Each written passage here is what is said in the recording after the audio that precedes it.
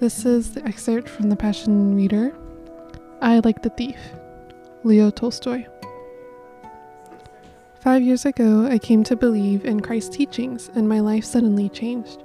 I ceased to desire what I had previously desired and began to desire what I formerly did not want.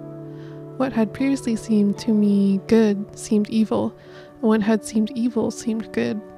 It happened to me as it happens to a man who goes out on some business and suddenly decides that the business is unnecessary and returns home. All that was on his right is now on his left, and all that was on his left is now on his right.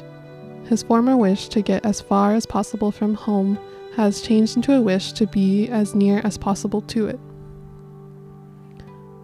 The direction of my life and my desire became different, and good and evil changed places. I, like the thief on the cross, have believed Christ's teachings and have been saved. This is no far-fetched comparison, but the closest expression of the condition of spiritual despair and horror at the problem of life and death in which I lived formerly, and of the condition of peace and happiness in which I am now. I, like the thief, knew that I had lived and was living badly.